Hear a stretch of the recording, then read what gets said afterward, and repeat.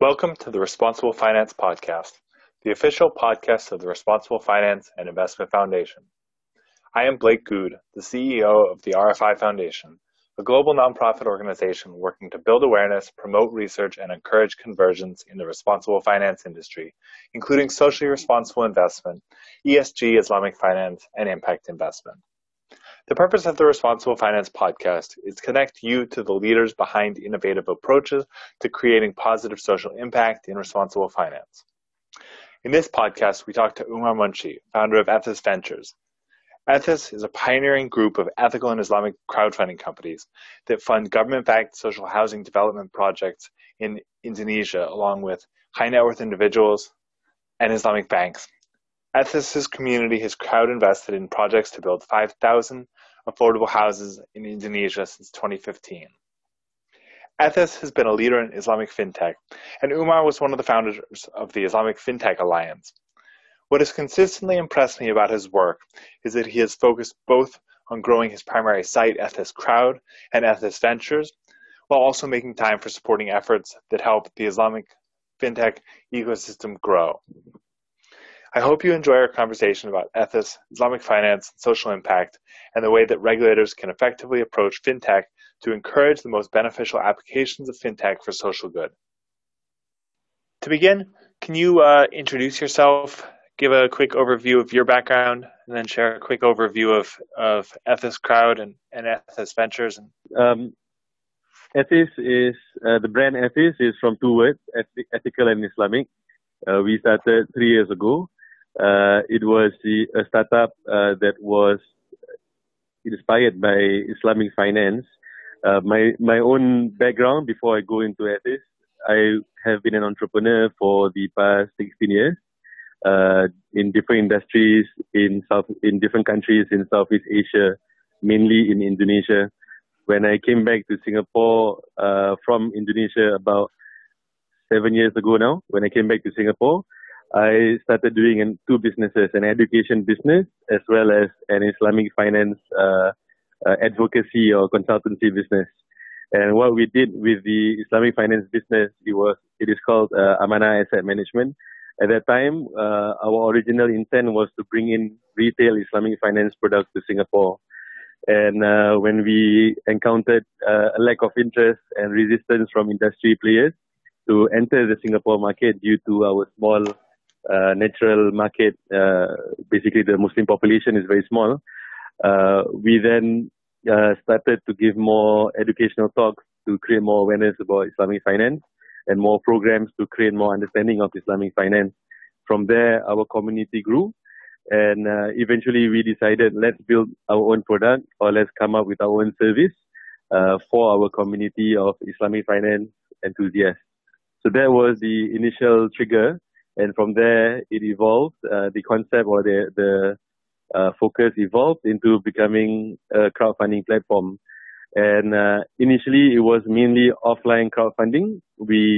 I'm not a tech guy per se, but at that time, what we had was a community and we had demand, and we also had the supply of projects from Indonesia based on me and my friends having our business experience there. So we had a simple platform to match our community to projects, and that's how it started 3 years ago. From then till now, a lot of things have evolved and changed over the past 3 years. Right now, our main platform is ethiscrowd.com, and that platform focuses on bringing retail as well as larger private investors as well as institutional investors to Indonesia through our online marketplace to invest directly into projects. And our core focus, we have two main focus in terms of the projects that we do. One is affordable housing, subsidized housing development. This is mainly or usually part of a national scheme or national plan to provide more houses for the low income. We provide finance to the real estate developers. The second type of project or the second sector that we go into is to fund contractors who are building infrastructure projects, or they have infrastructure contracts, also related to a government scheme. So both these are our two main focus, and why we have chosen to focus on these two. The first, of course, affordable housing. The social impact is very high. Giving people homes can help them break out of poverty. And the second one, it is to build more of the infrastructure of Indonesia, which has, of course, a large impact on the standard of living of Indonesians over the long run. For both, also, returns are good, and we can structure the deals in a way that the cash payment or the cash flow, as well as the collections, are in a closed loop. Thus, we can mitigate some risks, while at the same time taking a fair risk on the project. Just to point out the background, you've financed 500 completed houses so far, and 5,000 sort of in the works now. What makes Indonesia particularly a good place for these social projects? Is it based on the background of your business connections? Are there other factors that make it a high impact and financially sustainable place to do business? It's a combination of factors. Of course, the macroeconomic situation of Indonesia today has attracted a lot of interest from around the world to bring in foreign investment into Indonesia. Indonesia is one of the few countries that is growing strongly still, and has been growing strongly for the past 15 years or longer. From the Asian financial crisis, ASEAN financial crisis, till today, Indonesia has not encountered any recession, even with all the global and regional recessions that have occurred. So Indonesia has a strong local demand.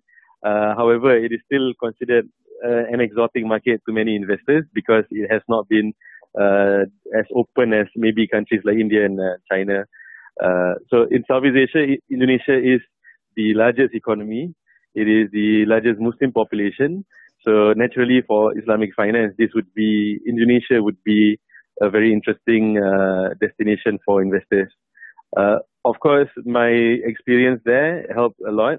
My network there is still the same network that I have been building over the past 10 years. My partners there are my partners that I've been working with for about 10 years now. So that is another very important factor. When you enter emerging markets, there needs to be very strong on-the-ground presence and understanding of the business culture, as well as the consumer or the people culture. So Alhamdulillah, we have that. We are confident of that access and that ability to understand Indonesia. And lastly, we zoom in more into the projects. The projects that we focus on are projects which typically with an off-taker or with a strong contract that ensures there's receivables or there's income coming into the project. We have structured it in a way such that we aggregate different stakeholders. So we work closely with the Islamic banks in Indonesia that typically for real estate will provide the end financing or the mortgage, which results in the exit for the investors who are investing in the developer. We also bring in the government, since it is a government-backed project. The government has a very important role, and we make sure that the government is also involved in our discussions, so that the subsidy that comes to the government to the project goes through smoothly. It is a national agenda in Indonesia to build 1 million houses a year. It is pushed directly by the president, and it has cascaded down to all the different ministries. So for this specific sector of affordable housing, to us, it's more attractive than the general open market real estate developments. Of course, local developers prefer higher end developments because there's a bigger margin. But for foreigners and for us, the margins are still definitely good enough to motivate our investors, while at the same time the risks are lower because it is in that sector that is being promoted or being supported by the government. Similarly, for the infrastructure projects, we have this kind of benefits in focusing on those sectors.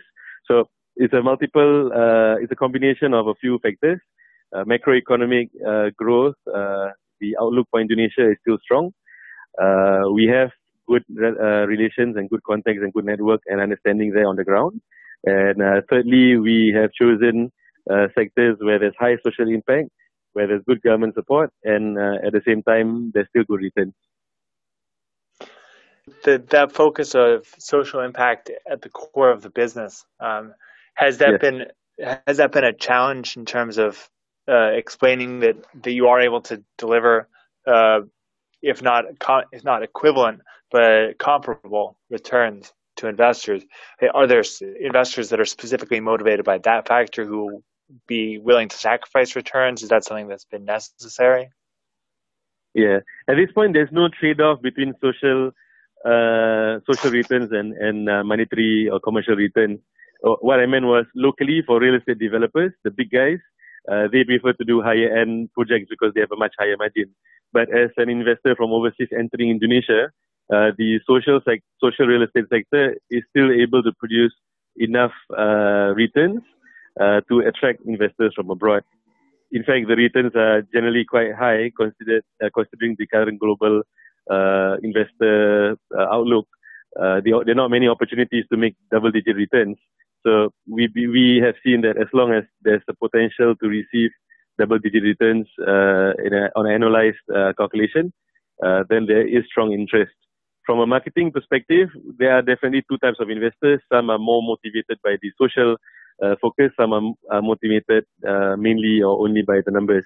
So we try to have different targeted marketing approaches to reach the two different types of investors. The different types of investors that you're working with, I think historically it's been primarily retail crowdfunding, and you've moved more into the high net worth and institutional market. How has that come about, and what are the different constraints that you encounter with different types of investors? Yes. For the first 2.5 years till the beginning of this year, our focus was purely based on retail because we wanted to prove the concept of retail crowdfunding. And Alhamdulillah, to a large extent, we have been successful at doing that. Over the past 6-8 months, we naturally from our database, larger investors stepped forward, and we have started a lead investor program where we have a more tailored approach to these larger investors. And there have been quite a number of lead investors, or you can say larger investors coming in. Right now, we have a number of institutional investors also interested to come in with us for projects from abroad. In Indonesia, all the while, investments have come in from large investors and institutions also. The key focus now that is starting recently is more of lead investors and institutional investors from overseas. Yeah, so that is moving. And also for these investors, there are two angles. Those who are more focused on the returns.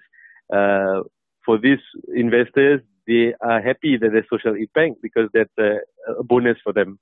At the same time, there are also social investors or social impact investors that have come forward or that we have reached out to. They are very keen. Although I don't see much difference in the expectations of returns, it's just that they focus mainly or specifically on social impact investments. They still do expect high returns.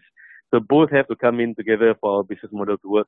The returns socially as well as the commercial returns.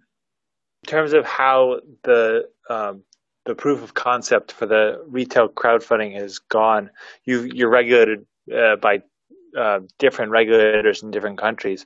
What have you seen as been the most effective regulatory approach? Comparing like Singapore and Malaysia, and you're in Indonesia and Brunei as well.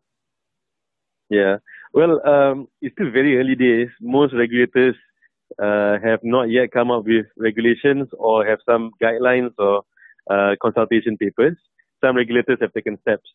Maybe I'll just talk about the 4 main countries that we are in the process of trying to get regulated or to be set up formally with the knowledge of the regulators. Right now, we are a Singapore company. We started in Singapore. We also have a branch in Malaysia, in Indonesia, in Jakarta, and we are trying to set up something in Brunei. Now, in Singapore, the government has been speaking to the industry for a few years now, and there are no specific regulations for crowdfunding. However, the government has made it clear, the regulators have made it clear that if you do engage in regulated activity, that you need to be regulated under existing licenses or regulations. And what the regulators have done is that they've relaxed the barrier to entry in terms of capital requirement and other things for P2P operators. In Singapore, we have not applied for that license because at this point we believe our current model is more of a match making model, introducer kind of model. But we are looking to get properly or formally regulated in Singapore, inshallah, sometime next year. In Malaysia, the approach from the Securities Commission has been very different. They have opened up to the market to apply for specific licenses 2 years ago for equity crowdfunding and 1 year ago for peer-to-peer or debt-based or financing. And we applied for the P2P and we got the conditional license. We were one of the 6. It took us a lot of effort, a lot of time and a lot of resources to do this. And we were lucky that we had an investor who came in, which is a large law firm in Malaysia. Without that, we probably wouldn't have been able to go through with it.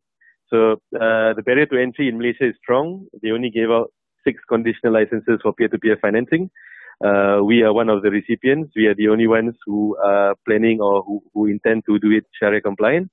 And right now, we have not yet gone live with that that regulated platform. Inshallah, will be sometime next month in October. In Indonesia, the government or the regulators have been very communicative, and we have submitted our proposal to them. And right now, most of the industry players are waiting for the regulators to finalize. But in the meantime, the regulators seem happy to let the industry players continue to operate. In Brunei, it's different. Brunei is stricter in terms of the control of who can operate in Brunei. And for that, we have to go through the process until the end before we can start operating in Brunei. So different regulators are different, and which one works better, which one will work out in the end, is still too early to tell. I personally feel that a more open and consultative approach would be better. But a direct regulation approach like what Malaysia has done can also be beneficial because you force the serious players to put resources in to show that they are serious and then to work closely with the regulators within a licensed environment. So, yeah, I think there's pros and cons both ways. Only time will tell. Great. And you mentioned that you're in 4 countries now. Are you looking to expand outside of Southeast Asia? Yes. Over here, we're in 3 countries. Hopefully, we can set up in Brunei soon, but right now we're in 3 countries, Singapore, Malaysia, and Indonesia. Outside of Southeast Asia, we may have more of a joint venture kind of model, which is also the model that we implement here.